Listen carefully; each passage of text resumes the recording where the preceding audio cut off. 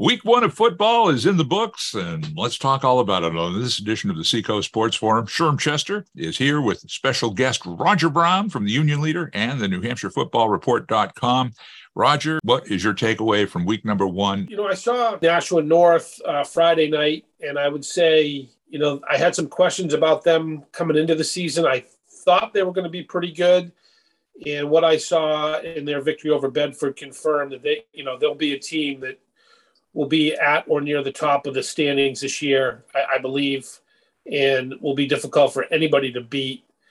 And then, Saturday I saw a Wyndham-Pinkerton game that was one of the strangest games I'll probably see all year. It looked like we were headed towards running time because Pinkerton scored 3 TDs real early. It had another one called back.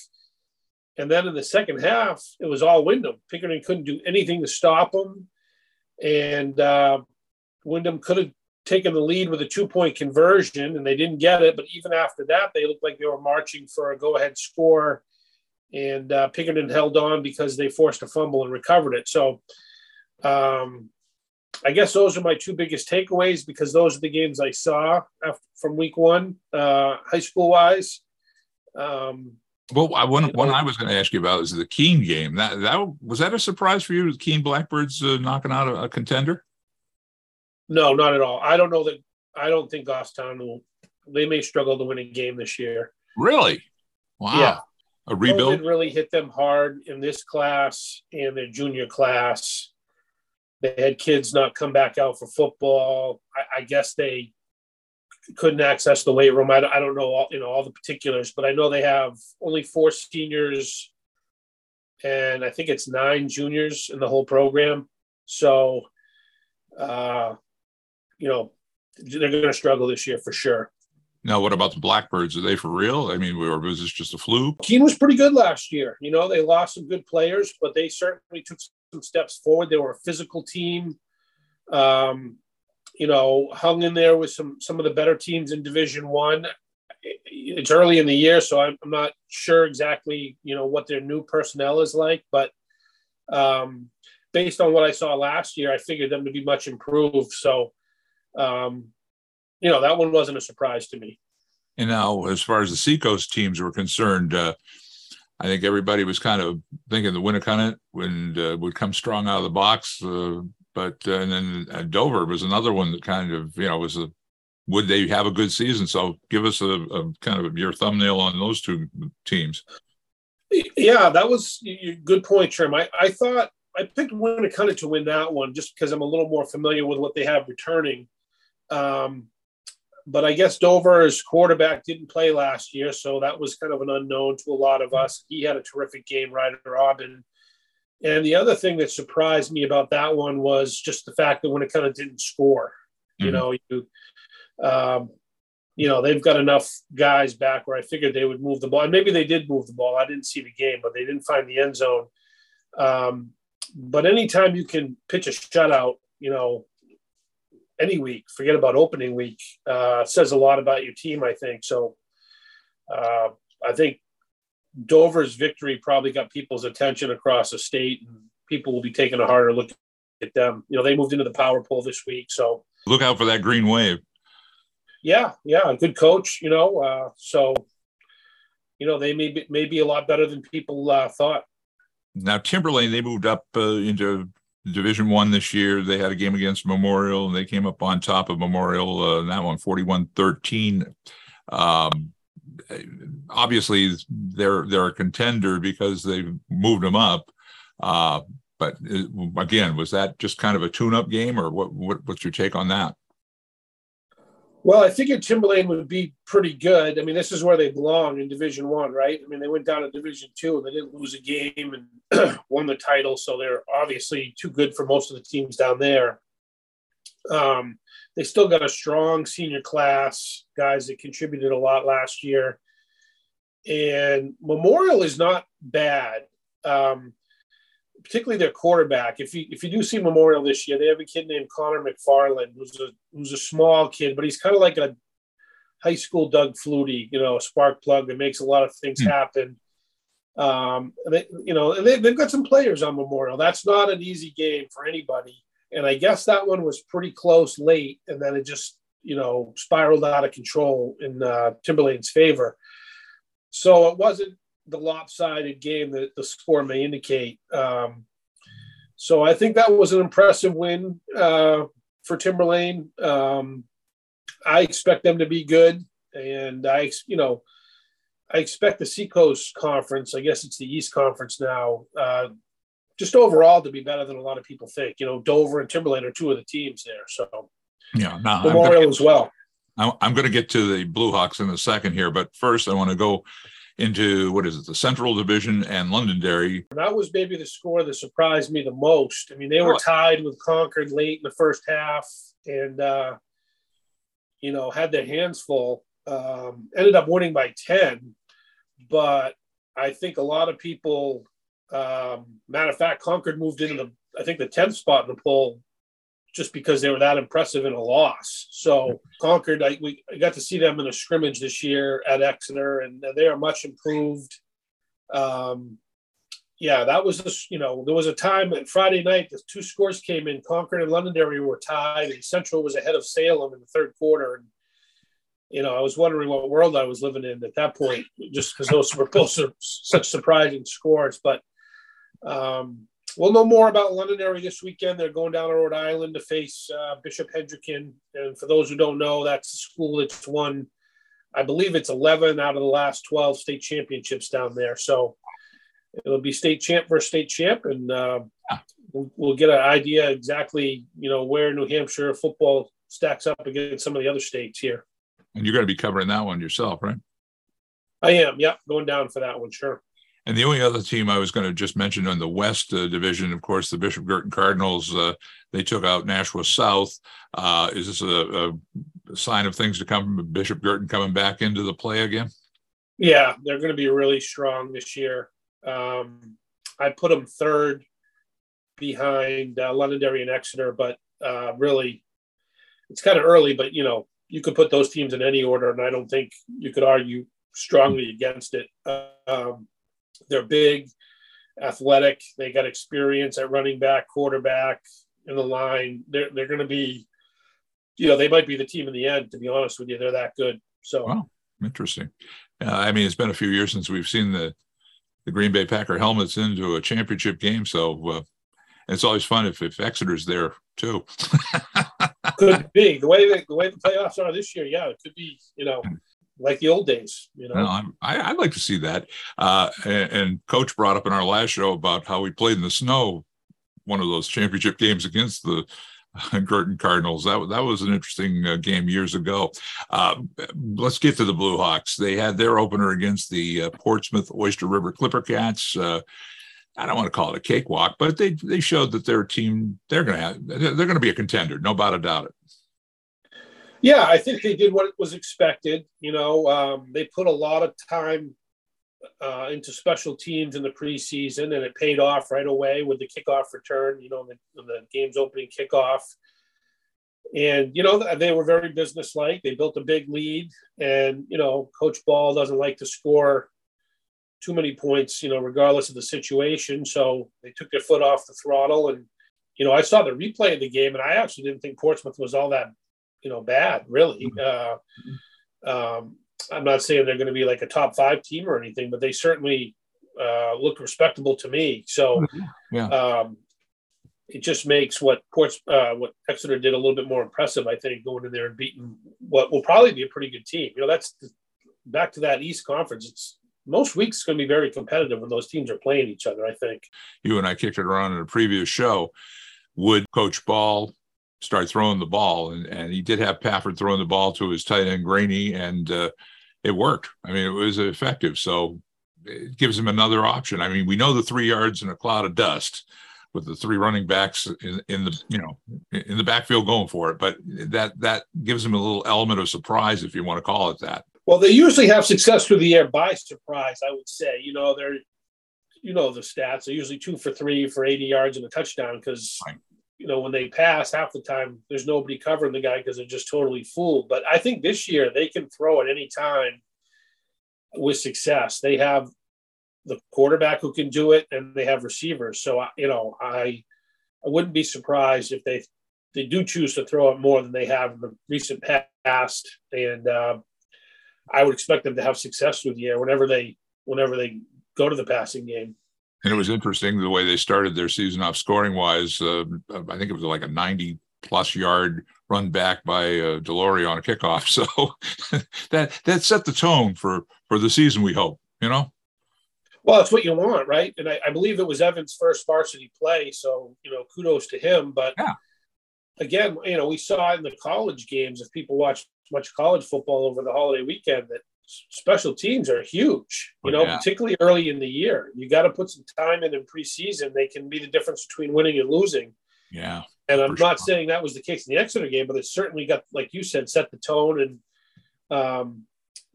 got the Exeter off to the start it was looking for. And it can be demoralizing for the other team as well. Oh, yeah. Score early, score often. Now, let's just mention that in Exeter's case, they're at home. They're going to be playing a non-conference game against Champlain Valley Union High School from Vermont. Have you heard anything about this team they're going to be playing this week? Or yeah, they made the Division I championship game in Vermont last year. Came up short. Got a lot of players back from that team. Team that likes to throw the ball a lot. They have a very good quarterback. I believe his name is Max Destito. I hope I'm pronouncing that right. And a wide receiver, their best wide receiver is back as well. So they're, from what I'm told, they throw it more than half the time typically. And they do use 3 different quarterbacks depending on the situation. I mean, they have their primary guy, but they'll bring in 2 others, to do special things, whether it's power run game or whatever else they have up their sleeve. So, we'll see how they stack up. They're supposed to be one of the better teams in Vermont again this year. I think they scored 56 points in their opener against Middlebury. So they certainly have some offensive firepower.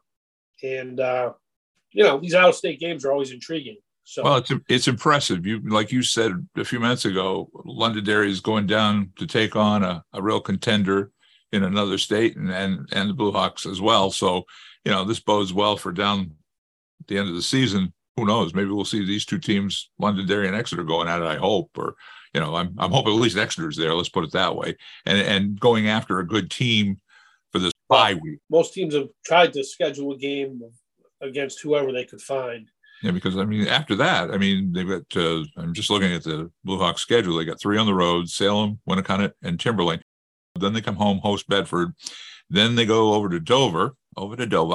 And then the last 2 games of the season, they'll host Spalding and then Manchester Memorial. So that's a pretty good schedule. I'm glad they have this tune-up against this team from Vermont because Salem's not going to be a pushover. Obviously, when it kind of has the rivalry game and they have a lot to prove, especially after a shaky start against Dover. And, you said Timberlane's an up-and-coming team. Bedford, they've always been some sort of a factor in the Division I. Dover coming back again. Spalding, they had a win in their opener. So this is going to be a fun season. Really, I think it's wide open at this point. I don't know about wide open, but there's certainly a group of teams at the top that could win it. I think kind of probably too early to make any definitive statements, but it's certainly not one team and the rest is everybody else is chasing that one team. There's at least 3 or 4 and maybe more. We'll know more for sure once we get a couple games under our belt. But certainly what I've seen, from North, they were so physical and their defense was so good against Bedford. I got to throw them in the mix. So that gives you at least 4. Mm-hmm. And I think people are still overlooking Timberlane. They as this freshman class, again, it doesn't always translate that, but they were the best team in the state when this group was freshmen. They beat Exeter in the title game, actually. They don't have their best running back who's coming back later in the season. He's been hurt, and they won it last year without their starting quarterback who got hurt before the playoffs, and he's back. So, I think it would be a mistake to look past that Timberlane team. Yeah, that's two factors. You just brought up one of them, injuries that can throw a season off for any team in the league. And then obviously weather can be the conditions can change on a dime here in New England. So that could always throw it in favor of one team or another. Some teams are good on a muddy track and others, or most are playing on turf now, but if you go to a mud field, hey, it changes the game and the cleats. Sure. Oh, absolutely. No question. Well, we also had a big win in the start of the Rick Santos era for the UNH Wildcats in Durham last week. Give me your impression on what you saw there. Well, I was just, they needed to get a win, I think, no matter how it looked, just to get last year behind them. They finished with 8 straight losses, and there was a lot of energy with the new coach and start of a new season. And I just thought it was important for that program to get a victory, even if it was an ugly victory. And I'm not saying it was. I'm just saying, they needed to come out on top of the scoreboard. And I thought they did what they had to do to get it. It didn't look good through 3 quarters, but they were the better team in the fourth quarter. They outscored Monmouth 14-0. Made the plays when they had to, and got the 10-point victory. So, typically what you'd expect, or from an opener, lot to improve on. But if you can win, when you're not at your best, and then make those corrections, and then just get better as the season goes on, I think that's what everybody's looking to do. Right. And they've got an Albany team this week who's not supposed to be at the top of the CAA. But UNH has always struggled with Albany. I think they've lost 3 in a row, maybe 4 or 5 against them. And Albany's got a bunch of FBS transfers. So I guess my point is, this is a game that, even though UNH is on the road, they still should have a good chance to win this one too. And if they could start 2-0, again, I think the fan base will be energized, and we may be, in for an interesting season. I was impressed by the defense, especially in that second half and the fourth quarter in particular. They were fired up. The offense, I was going to say, any takeaways from what you saw from Max Brosmer as quarterback? Well, I thought the offense was just okay. I mean, they got a touchdown on defense, and they got a touchdown on special teams, right? So, 14 points came from some unit other than the offense. It didn't look great, to be honest with you, through 3 quarters, but I thought Max and the rest of the offense was good in the fourth quarter, did what they had to do. So when the game was on the line, they did play much better. I think the overall grade, may not be where Coach Santos wants it to be, but again, in the final 10 minutes or so, they played their best offensive football, I think you could argue. And not a total surprise. I mean, Max, hadn't played a lot of football, in a long time. So other than practice. So, the fact that he had to shake off some rust, I think a lot of people probably expected that to happen. Again, there's room for them to improve. Probably have to. Well, in the third quarter, I believe it was, maybe it was the fourth, he had a keeper and he slid, and he's wearing a knee brace, and it either became unbuckled or, shifted on him, and they had to take him out of the game for a couple of plays. So Brett Edwards went in so they could put the brace back up. That is the only question I've got. His mobility, if he sees an opening, he's kind of sort of got to be careful, because he's got to do that to slide into second and not chance taking that knee out again. Correct? Yeah, and I think pretty sure he had a knee injury in high school. That was his other knee. So, I may be wrong, but I think he's had issues with both knees in his career. So, yeah, when you're sliding foot first or feet first, guys diving in like that, that could be a hold your breath moment if you're a UNH fan, for sure. Yeah, that's what when he went down, we looked immediately, and it was just you could see the brace was down beyond the T guard, and he had to have that readjusted. But it was like, oh no, please! But it does take that one element away from him. I mean, he has mobility, but he doesn't want to get himself hurt again either, and that's, I think, also could be in the back of his mind. I don't know if it is, Sure. but some concern. Yeah, interesting start, and let's just hope it keeps rolling. I think Coach Santos has got him fired up for sure, and they're on the road this week in Albany, and then they'll be back home on the 17th. So we'll hope to see a crowd there for the 17th and a couple of wins in the book. One thing I wanted to ask you about that Sam brought up in our last program, the state of Massachusetts.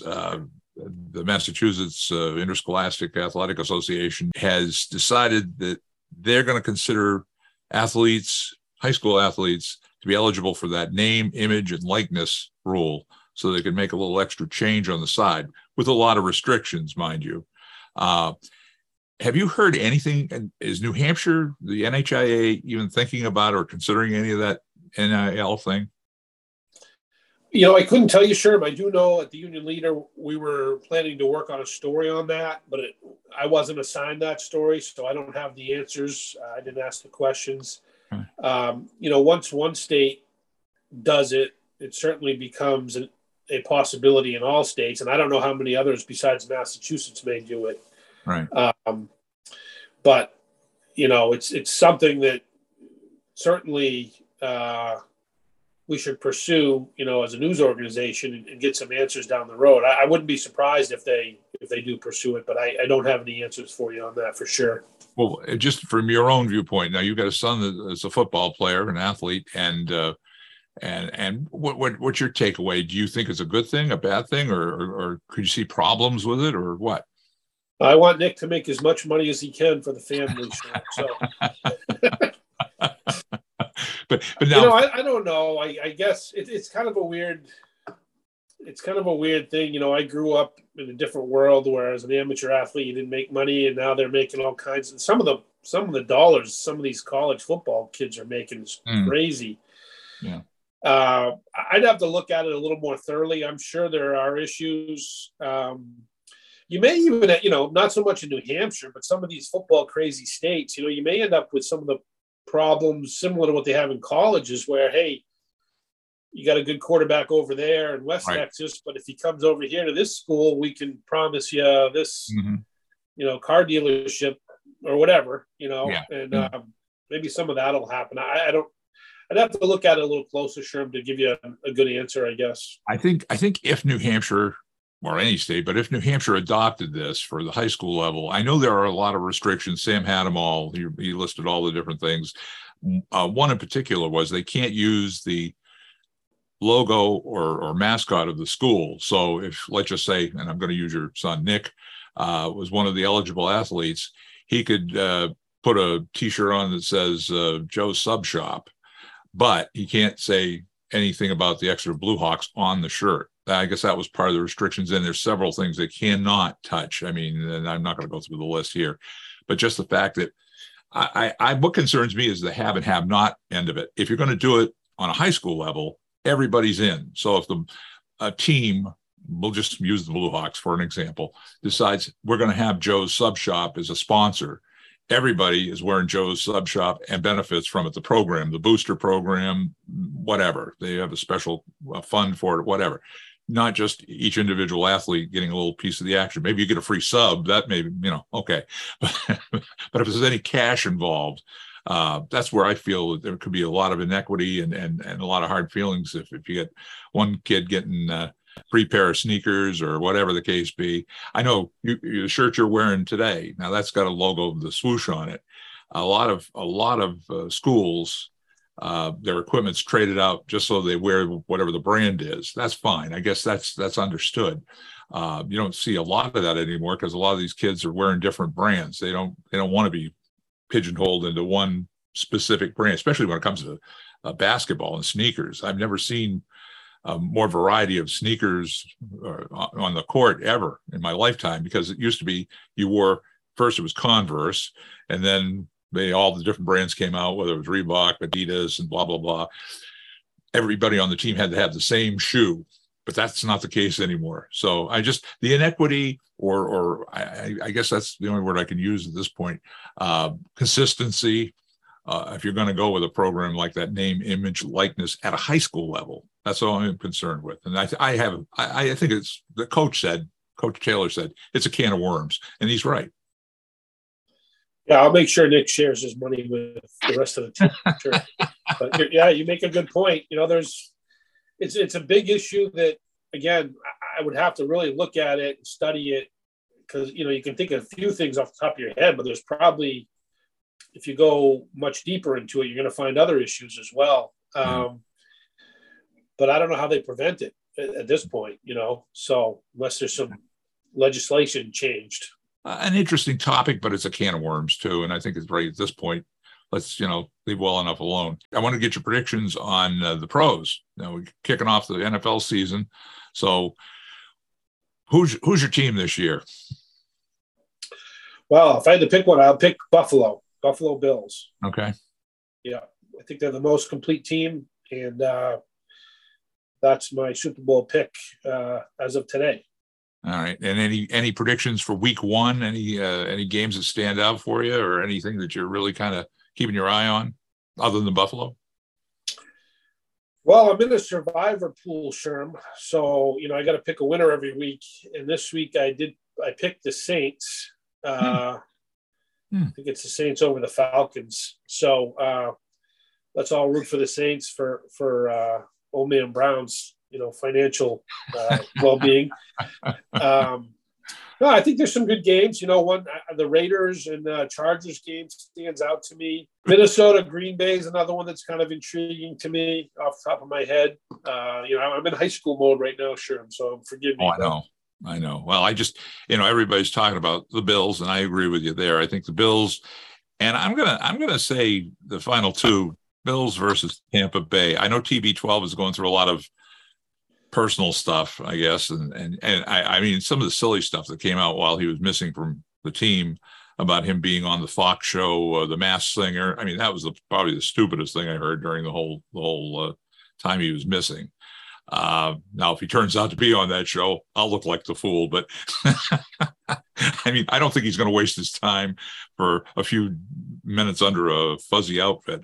I think he's got other issues he has to deal with. And I think he's still got it in him. But like we said in the last show, I wish he had just quit while he was on top. Well, after that championship with Tampa Bay, say, adios, I'm back to retirement again.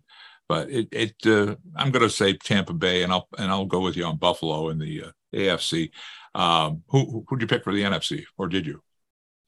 Geez, that's a tough one. I'll go with Green Bay. I know they lost some key pieces, but I'll stick with them. And, the other one I want to bring up was Hunter Long.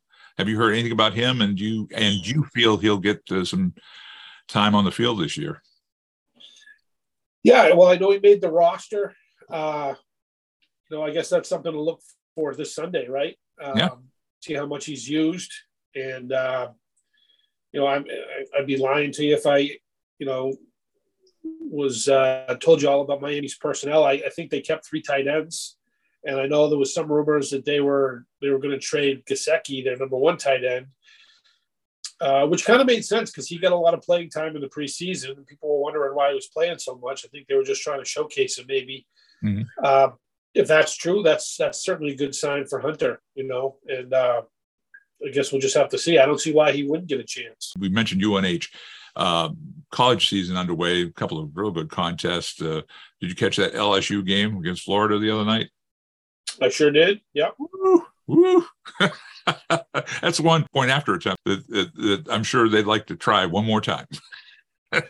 Well, like I mentioned this earlier, special teams, I mean, not only did they miss the PAT, but didn't they fumble away 2 punts? Yeah. So and then you got to put some time in. And, I'm sure the coaches that saw how they blocked that PAT attempt, the kid looked like he'd never been coached up. Went totally in the wrong direction. So not a surprise. You got to put the time in, it's the difference between winning and losing. To pull that off, the 90-yard, drive and to score with no time on the clock, and then the point after attempt fails. Oh, yeah. That's a dagger in the heart. But any teams that college teams other than our local Wildcats that you're going to be following this year that you think will do well? Well, I was always a UCLA fan, and now I have more of a rooting interest now that Chip Kelly's out there. So, that's a team I always follow. And they haven't had tremendous success recently, but, they got a pretty good cast this year. So I'm hoping they do well. And, Ryan Day, another Manchester guy at Ohio State, I'm sure his team will be fine this year. But that's two local guys, both Newcastle residents, I believe now, that give New Hampshire people something to root for. Yeah, they're two solid individuals when it comes to coaching, and Ryan, I'm sure we'll be seeing him down the line, and probably Coach Kelly as well. All right, let's go to the 2-minute drill, sir. Have you got something for me? Yeah, one thing that I wrote a little bit about this on the New Hampshire football report, Sherm. With all these out-of-state games taking place this year, New Hampshire teams are playing Vermont, Maine, Rhode Island, and Mass. There's always arguing over how many divisions we should have and who belongs where in New Hampshire. So I took a look at how other states do it. And it was interesting that New Hampshire does it strictly by enrollment. If you've got so many kids, you're in this division. But the other states use a more complicated formula where they take a team's winning percentage, combine it with enrollment, success in the playoffs, maybe, other factors. And it just, maybe it's time that the NHIA did things a little differently, at least for football, and put a few more factors into the stew before they decide who plays where. Because, as you know, every 2 years it seems like we're going from 6 divisions to 3 to 4 to 5 back to 3. Maybe we just need to group these teams with other teams that they can compete against, and then that'll tell us how many divisions we need. Do it the other way or something. So, just food for thought. Down the road. No, agreed.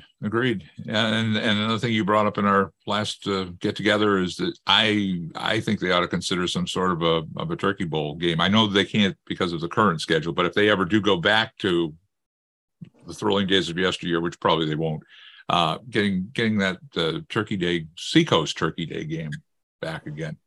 Oh, absolutely. Hey, listen, I grew up playing on Thanksgiving, and I know it's not a big deal in New Hampshire, but people, what they don't realize is what a social event it is on the holiday. The kids coming home from college and everybody meets and gets to see old friends. And it's more than just a football game. It's really a community event. And I would love to see more games on Thanksgiving. And now that they got lights in most of these fields around the area, you could actually have it in the late afternoon or early evening. That way people, could have their turkey at lunchtime. I know that traditionally they do the games around noontime and then have the turkey afterwards, but I'm more of a traditional guy. I like to eat it early in the day and then take my nap and then go to the football game. Or you know what, the night before Thanksgiving. A lot of teams do that now. So you got your dinner with your family and then watch your NFL games and nap on the couch or whatever. Let's work on that, friend. Let's work on that.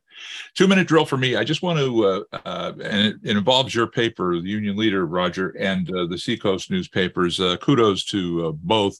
They did a combined effort, articles in conjunction with Dartmouth Hitchcock Hospital about mental anxiety on athletes. I thought that was a great set of articles that you folks had put together. I know they had Bob Tewksbury, who I didn't realize is a sports psychologist now. He was one of the people who commented. It's really interesting. We've talked about this again in a previous show about the stress young athletes are under to succeed, to get to the next level, especially in the high school level, to get to the college level. And then from college, well, who knows? But it was a well done series. If people haven't read it, they can go to the Union Leader online or to the Seacoast newspapers and catch those articles. Well worth your time. What I want to do, Roger, is at some point see if we can get some of those folks on the program. I'd love to do something serious like that because we know kids want to succeed. Kids want to do well. But I think sometimes they got a lot of outward pressure, whether it's from coaches or parents or even themselves. And this kind of brought it all out. And some of those folks, the experts that were involved in the articles, they had some good things to say. What I see is a lot of parental pressure on kids to play in college for whatever reason. And the kids don't end up enjoying the sports during their high school years. Right. I can't tell you how many people that are college athletes tell me, I wish I hadn't played on this travel team or what. I wish I had played with my hometown team in baseball or basketball or whatever, or my high school years, I was always worried about playing in college rather than worrying about whether it be, whatever the sport may be. So it's good. It's definitely a good subject. And the burnout factor is what's really a concern, because kids are just getting to the point where they could care less about a sport when they get to that next level. And it's sad, because they should have fun doing it and then be excited to go into that next step up. The one thing I did want to mention as far as the video part, this is our podcast version of the show, but we have a video version that is on the cable and also on YouTube. We'd love to have people send us video content of away games, of any sporting event. We will put it on the program, the video version of the program, obviously. To do so, send it to seacoastsportsforum@yahoo.com. Send me the file, the clip, the MP3, whatever it is, and I'll give it to our producer, Bob Glowacki, who handles production of the TV side of things, and he'll do his magic with it, and we'll include it in a future episode. We really want to highlight the kids and again, teams and all the good stuff they do during the season. When you're on either YouTube or one of our websites, a lot of them have a thing that says like. Hit like if you could, and subscribe. Roger, on the road this weekend to Rhode Island, and you have a safe trip, and we'll be checking back with you next week. So on behalf of Roger Brown from the Union Leader and New Hampshire Football Report.com, I'm Sherm Chester, inviting you to join us for the next edition of the Seacoast Sports Forum.